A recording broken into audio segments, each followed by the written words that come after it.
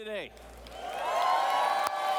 So good to have you here. For those of you who I've not met personally, my name is Shawn. I'm one of the pastors here at Central. Just so glad that you chose to join us here this weekend. I do want to say a very special welcome to those of you joining us at one of our Central locations. A big shout out to Central Summerlin and Sunrise Mountain, the Southern Highlands, and also our friends in Kingman, Arizona. Great to have you. We also want to welcome our online audience. There's tens of thousands of people that join us every single week online, whether you're around the country or around the world. We consider you a part of our Central family, and so welcome to you as well. And as always, a big shout out to our friends who join us through our partnership with God Behind Bars. We're so grateful for you.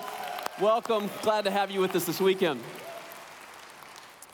Well, some of you know that one of the things that I'm really into right now is I really love endurance racing, and so really love running marathons. It's weird. I never thought I would do such a thing, and have another one in about 6 weeks, and so the training process is quite rigorous, and I enjoy it for the most part. It's over the summertime when it's so hot that most of the time it pushes my training back inside, and so I have to do a lot of miles on a treadmill. I don't really like a treadmill.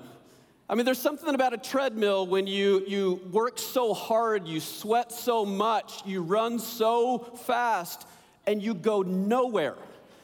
I mean, it's kind of a frustrating process at some level. And I remember there was a long run that I was doing this summer, and it pushed me inside. I was doing it on a treadmill, and I was kind of slugging it out, 1 mile at a time. And I don't really know when it was, but it was when the mileage was getting up a little bit. You get this kind of mind-numbing state where you just are not really thinking about anything. And I'm not really sure what happened. I think what happened is instead of running on the belt, I kind of drifted a little bit. I caught the side part that doesn't move for you. And somehow that tripped me up. And again, I think that's what happened, but I tripped myself, and I went flying off the back of the treadmill. Now, I'm at the local gym, right? And so I'm flying off the back, and there's all kinds of people around. So what do you do in the moment? Well, I picked myself up. I started stretching, like that was intentional. That's what I meant to do. I don't think anybody was buying it, right? But there's kind of something about that, like the treadmill. I just kind of have a love-hate relationship with the treadmill. Because again, you work so hard, you run so fast, you sweat so much, and you just go nowhere. Maybe except for the Hall of Shame. That's the only place that I go. But you kind of think about that illustration of a treadmill. I think that so many times in life, we do the same things. We're journeying through life. We're working so hard. We're slugging it out. It feels like we're running so fast, but we do everything that we do just to maintain the status quo. It almost feels like we're running so hard, but we're not really going anywhere. And that's why this series has been so incredibly important for us as a church. I think that Pastor Judd has done a masterful job with the series, really, over the past 3 weeks. And he's done a great job kind of walking us through this paradigm. And this is a very simple paradigm, but kind of this 3-step process that we can get off the treadmill of life. We can get intentional with what we're doing. We can be on purpose. And if we do so, we believe it will change who we are as a church. It will change who we are as individuals, that we will be better as a church, better as individuals, more impactful in this world if we get on purpose about these things. And so in week 1, he talked about what it meant to just simply take the intentional choice of attending the weekend in order for us to experience God. In week 2, we looked at what it looks like to invite a friend in order to share hope. Week 3, Judd did a great job talking about taking a next step that's all about us following Jesus. And today in week 4, we're going to wrap up this series and talk about what it means to give generously to rescue others. And again, these 4 different steps, very intentional steps, if we're intentional about it, very consistent about it, do it on purpose, I think that we'll see some amazing things that God will do in our church, in our lives, ultimately through us in a difference-making way in our world. And so again, today as we wrap up this series, we're going to talk about what it means to give generously to rescue others. Now, I know as I say that out loud, some of us are already getting nervous, right? Because, money talks in church. Sometimes that makes us a little bit nervous. But hang with me. I think that you'll discover that you will be really glad that you're here this weekend. So really quickly, turn to somebody near you, tell them, don't be nervous. You're going to be glad you're here this weekend. You're going to be glad you're here this weekend. Today we're going to dive in and talk a little bit about generosity. And specifically about generosity, as I understand it from a biblical perspective, what I understand is this: generosity is not something that God wants from you. Instead, it's actually what God wants for you. That God does some pretty incredible things, and so it's not what he wants from you, it's actually what he wants for you. And that's true in every single shape of the word. And so what I want to do today is I want to look at 3 different principles about generosity. They're located in different parts of the Bible, and so probably the easiest way to follow along is to follow along in the Central app, where the words of these different scriptures are going to show up on the screen as well. But I would encourage you to dial in and look at these different powerful principles about generosity. Here is principle number 1. Generosity starts with God. Generosity actually starts with God. So I want to take us to the book of Philemon. It's a short little book in the New Testament. It's actually just 1 chapter long. Written by the Apostle Paul, wrote it to a really good friend of his named Philemon. And here's what he says in Philemon chapter 1, verse 6. It says this. It says, I am praying that you will put into action the generosity that comes where? From your faith, as you understand and experience all the good things we have in Christ. Did you see where generosity comes from? As Paul says it, he says, generosity actually comes from your faith. In other words, generosity starts with God. Fundamentally, who God is. God is a generous God. It's at the core of his being. It's the essence of his character. That's what's true about God. God is a generous God. And he's generous in so many different ways. One of the words that is used to describe generosity in Scripture is probably best illustrated in this way. One of the words for generosity that's translated generosity has the idea of like fully saturated, like full saturation. It's not like that if you see this as our life and you see this as God's generosity, that you kind of like dip your toe in a little bit. That's not generosity. It's not like when you are trying to test the temperature of a pool and you dip your toe in the pool and you're like, ooh, that's quite warm, Generosity is not dipping your toe in the pool. Generosity is when you take a plunge in the deep end. That's kind of what it looks like. And so when you think about generosity in God's economy, God is a generous God. It's the core of his being. And what God wants to do is he wants to saturate our life with his goodness so that our life begins to overflow with God's goodness. That's kind of who he is. He desires to saturate our life in such a way that his goodness becomes so overflowing in our lives that it begins to pour into the lives of other people. I should have tested this illustration. Apparently, generosity is also very messy. But this is a picture of what God desires to happen in our life. What's true about God is he's a radically generous God, that when it comes to God's love, he doesn't just give you a little bit of his love. God wants to saturate your life with his radical love. When it comes to God's grace, he doesn't want to just give you a little bit of grace. God wants to saturate your life with his grace. When it comes to God's forgiveness, God doesn't want to just offer you conditional forgiveness for the small stuff, like if you've done the big stuff, God's out. No. It says that God's a generous God, even when it comes to his forgiveness, that there's nothing in all the world that we've ever done that's outside the parameters of what God is able and willing to forgive. God's forgiveness is generous. It's overwhelming. It saturates our life. Here's what's true about God. Before God ever asks us to give anything, God asks us to receive. To receive is generosity. It's a really important thing, and let me maybe specifically talk to those of us maybe who are not yet followers of Jesus. If you're not yet a follower of Jesus, I want you to know first and foremost, we're just so excited that you're here with us this weekend. Central is an amazing place.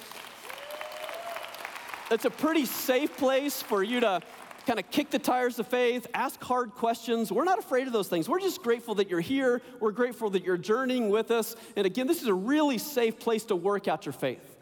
And sometimes, again, when it comes to, money talks around church, if you're not a follower of Jesus, we can get, quite resistant to the conversation because it feels like somebody just wants something from me, that somebody's trying to get something from me. And sometimes that can create a barrier in our heart between us and other people. Sometimes it can create a barrier between us and the church. Sometimes it can even create a barrier between us and God.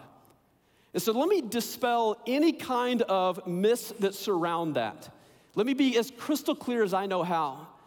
God is not wanting something from you. God wants something for you. And maybe today, that's the next step that you consider in your own journey. Not that you ever give anything, but today's the day that you receive everything.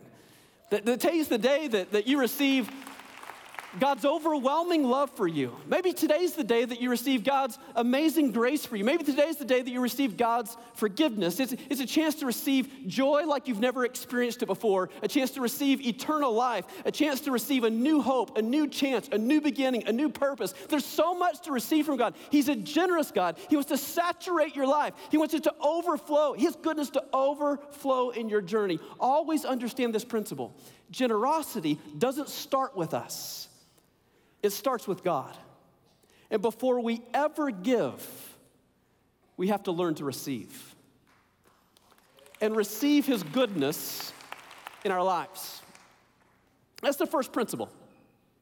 Generosity starts with God. Here's the second principle that becomes, really important for us.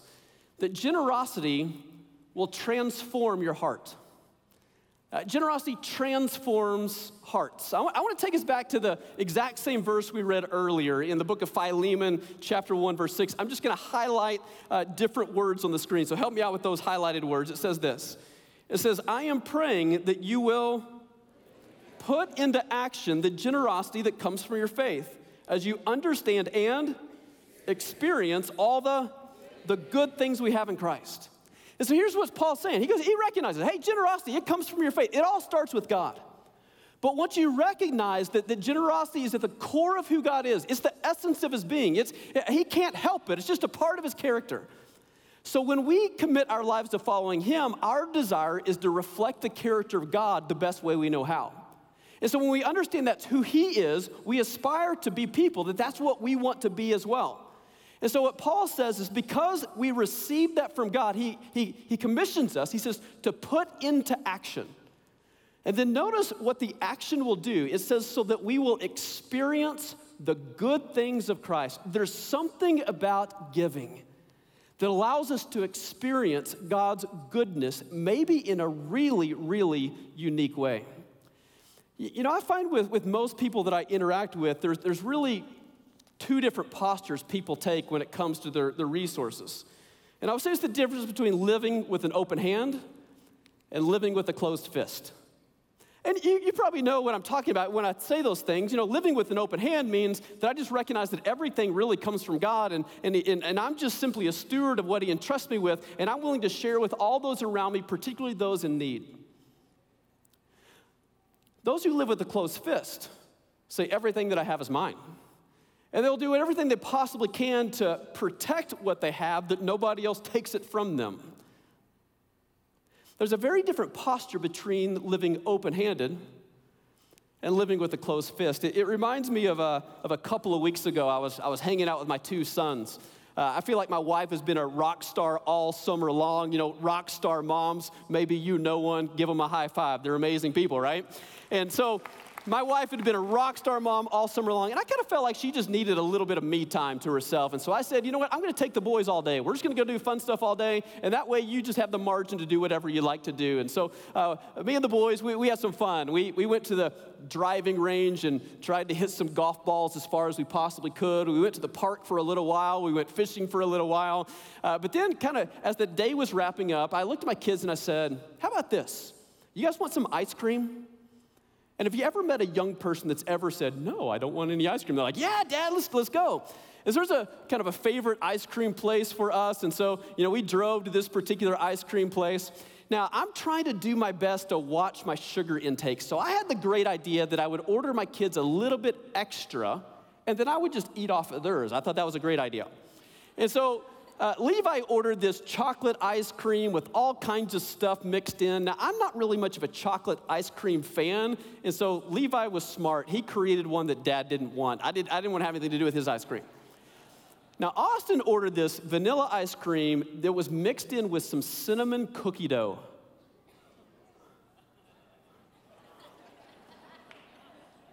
When that lady handed me Austin's order, I felt like I was holding a piece of heaven. It was amazing, right? And so I went ahead and handed it to Austin because that's what he wanted. And as he started eating, it made it look so good. And I finally said to Austin, "Hey, buddy, can I have a bite?" And he looked back at me and goes, "No." I said, "Why not?" And he said, "Because this is mine." Wait, what? At what point in the journey did that become yours? I mean, it was my idea to go get ice cream in the first place. I'm the one that drove us all the way here to our favorite place. I'm actually the one who knew what you wanted to order, and so I ordered it on your behalf. When it came time to pay, I took the money out of my wallet and gave to the individual. After they got done with the order, they put it in my hands. The only reason that it is in your hands right now is because I've done every single step along the way. You've done absolutely nothing. At what point in the journey do you think that that is yours? And at that point, he gave me a bite of ice cream, which I was grateful for. Now, I can give Austin a hard time about it, right? Where he says, "No, it's mine." But how often do we live life in the exact same way? That when God asks us to give, our response to God is, "Well, this is mine." At what point do we think that what we have actually belongs to us? Scripture actually says that the earth is the Lord's and everything in it. Truly, everything belongs to God. All I am is a steward of what God entrusts me with. And sometimes God entrusts us with a lot, and sometimes God entrusts us with a little. It doesn't matter what we have or don't have. We recognize that everything we have ultimately belongs to God. My house belongs to God. My car belongs to God. My possessions belong to God. Every nickel in my bank account belongs to God. Now, for some of us that would go, "Well, if everything in my bank account belongs to God, God is flat broke," right? But truthfully, everything everything belongs to God. Now, the truth is, we will live one of two ways in life. We will either be open-handed about what God has entrusted us to, or we will be closed-fisted about whatever that is. But the postures couldn't be any more different in what our experience ends up looking like. Those who are open-handed, and those who are willing to take what God has given us and steward it in such a way to make a difference in the lives of people and really invest it in God's mission in this world, here's what they'll discover. When you're open-handed, you're not just open-handed to give, you're also open-handed to receive. In other words, when I give, I actually receive amazing things that God gives me in the process.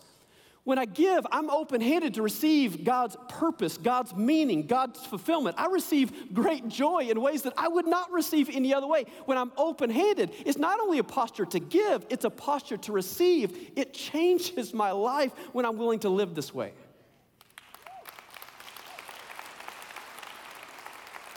And the challenge of living with a closed fist is when I close my fist, not only is this not a posture to give, it also puts me in a posture where I'm not able to receive the good things that God wants to give me in life. I mean, you kind of think about it. If you were to hold a ball right now and you throw it at me and say, "Hey, bro, catch it with your right hand," I couldn't do it. I couldn't receive it. And the challenge is, when we live life like this, we might have more material things, but we miss out on what actually matters most in life. I've never met anyone who lives life like this that actually had true joy in life. I've never met anybody who lives like this that had any true sense of purpose and meaning in their life. I've seen a lot of people who live life like this who have broken relationships because this posture creates a lot of distrust in people's journeys.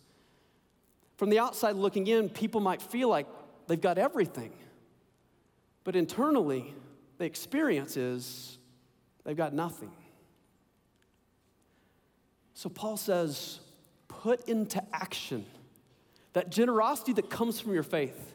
Because when you put into action, you actually receive so many good things that God wants to pour into your life. Here's what I believe really more than anything else. Let me take it one step further. Whatever you hold on to most will have a hold of you. Whatever you hold on to most in life will actually hold on to you. If I hold on to a substance the most, that substance will take a hold of my life. If I hold on to success the most, that drive for success will consume me, and sometimes it can actually unwire me. If I hold on to my possessions the most, they will consume me. They will have a hold on me. And whatever I hold back from God will hold me back. But when I'm willing to open my hands to God, what ends up happening is I not only open my hands to God, I open my heart to God as well. You see, generosity, when it's exercised in the right way, it actually is about our own personal transformation. God does amazing things in our lives and our journey. In many ways, I would say that generosity, it turbocharges our spiritual growth. It helps us become who God has created us to be. It matures our faith. It matures our life. It builds our character. It gives us great joy. It gives us great purpose. When you're open-handed to give, you receive more than you ever give away. You will never outgive God. You'll never outgive God. And so that's what's true about generosity, that generosity starts with God, that generosity truly can transform our hearts. And here's the last principle, that generosity fuels the mission. Specifically, generosity fuels God's mission in the world. Let me take you to a different part of the Bible. This is in the book of Proverbs. Proverbs is a fascinating book, and for the most part, you read Proverbs and you think, that is so true. Except for this proverb. And I remember reading it for the first time, and I'm like, that is so not true. Let me tell you what it says. Help me out with the highlighted word. It says this. It says, the whole city celebrates when the godly succeed. No, they don't. Right? When it comes to somebody else's success, how well do we do celebrating the success of somebody else? Maybe you're a better human being than I am, but many times I have a hard time celebrating the success of other people. So, for example, we're about to head into football season. I love football season. And imagine your team just gets beat by the rival. I feel a lot of things in those moments, but one of the things that I don't feel is celebrating my rival's success. It's not in me, right? Instead, I'm mad, I'm angry, I'm mad at the refs for that terrible call that cost my team, whatever, right? I feel a lot of things, but celebration for somebody else's success is not one of those things. Or maybe somebody's personal success. Think about it this way. How many of us get really fired up about another year of the success of the Kardashians? Anybody? Anybody think, man, they just made another $100 million. I'm so fired up for them. Does that happen to anybody? Or you think about, a star athlete signs a $400 million contract and you think, he is worth every penny of that, right? It's not in us. When somebody else is highly successful, we think a lot of things, right? Am I mad? Sometimes. Am I jealous? Most likely. Am I indifferent? Probably. Am I celebrating? Never. And so what's up with this proverb that says, the whole city celebrates when the godly succeed? How is that true? Well, there's one situation that I will celebrate the success of somebody else. It was a few years ago that an extended family member of mine was celebrating a birthday. And I called him on his birthday just to wish him a happy birthday. And when I called him to say, hey, happy birthday, he had a little extra kick in his step. He was actually really excited. And I said, are you just really excited for another birthday? He goes, no, you'll never believe what happened to me today. I said, what? Tell me. He said, well, I went into a gas station and I felt, no, it's my birthday. I'm going to buy a scratch-off lottery ticket. And so he bought a scratch-off lottery ticket and he scratched it off and he won $100,000 on a scratch-off lottery ticket. Now, it was one of the few moments that I was really excited for his success. But why was I excited? It's because I'm close enough that maybe I can get some. Right? That I'm close enough that maybe his success would lead my general direction, maybe at least in part. That's why I'm excited for his success. Now, I don't know if that would come in the form of a small gift. Maybe he'd take me to play a really nice golf course. Maybe we can sit, right behind home plate at a Cub game. I'm open for any of them, right? But I just knew that his success, I could be in somewhat a benefactor of his success. Let's take that principle And let's reread that proverb again, and I think we'll discover a really powerful truth. I'm going to highlight a different word, but read the same verse. Here's what it says. The whole city celebrates when the godly succeed. You know why the whole city celebrates when the godly succeed? It's because somebody who's godly, they reflect the heart of God. God's a generous God. God's open-handed. God wants to saturate our life with his generosity. And when somebody is godly, meaning when they carry that same torch, when they reflect God's character in the world, here's what that means. The city will be a benefactor of the godly success. When the godly succeed, everybody else around them wins, particularly those who are in need. And you kind of think about how that applies in our community. It's so incredibly true. That every time we give, it gets connected to the amazing things that we see around here at Central. And there's so many different things that are worth celebrating. You know, think about every single weekend when we come and we watch a life story, somebody's story that God has completely transformed, completely turned around through the ministry of what God is doing here at Central. It is absolutely a story that is worth celebrating. I think about the opportunity that we have to provide food for people in our community in need through our food pantry. And every time we get to bless a family in that way, that is absolutely worth celebrating. I think about young people who are involved in our different student ministries or young adult ministries. When a young person receives a clear direction and purpose in their life, that is absolutely worth celebrating. I think about, those on a Friday night or Tuesday night at CR when they receive their chip, right?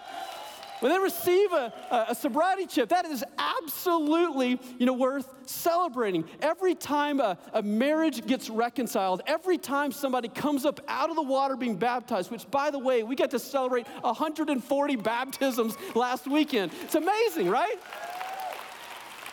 But there's so much to celebrate what God is doing around here. But here's what I want you to know. There is a direct correlation between living open-handed and fueling God's mission and all the life change that we get a front row to see every single week. And I hope that you make the connection that every time you see a life change story video, you recognize that was made possible by people who chose to live open-handed. That every time you hear about a marriage getting reconciled, every time you hear about somebody getting a sobriety chip, every time you hear about somebody coming out of the baptistry, every single time you experience life change around here at Central, that doesn't just happen apart from people fueling God's mission. When the godly succeed, everybody wins. Because the godly live with open hands. Now maybe you're somebody who says, but Shawn, I don't have a lot to give. That's okay. What's a little bit in our hands is a whole lot in the hands of God.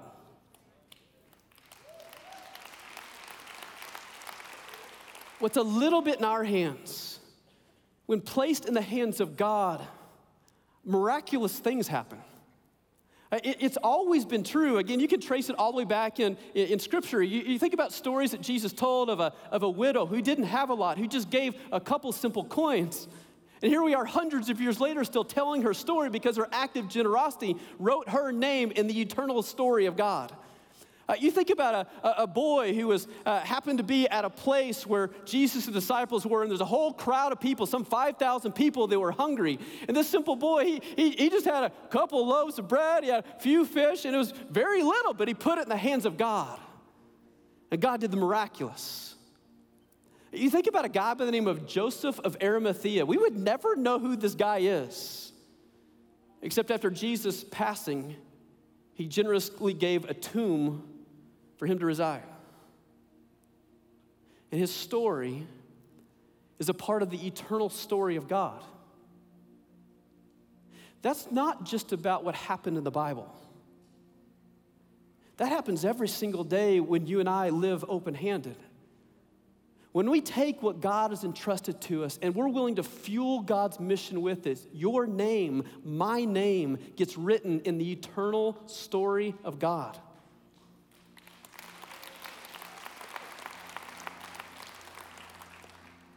And it doesn't matter how much. It's not about a percentage. It's about our participation. that we're willing to allow God to use us in a difference-making way, and we're gonna do it on purpose. We're gonna be intentional. We're gonna be consistent. We're gonna allow our God to do amazing things in and through our life. So let me challenge us a little bit this weekend. Let me maybe make 3 different challenges. I want to encourage you, wherever you're at in your journey, just simply take a next step. And maybe for some of us, as we walked in, as I talked about it a little bit earlier, your next step has nothing to do with what you give. Your next step is what you receive.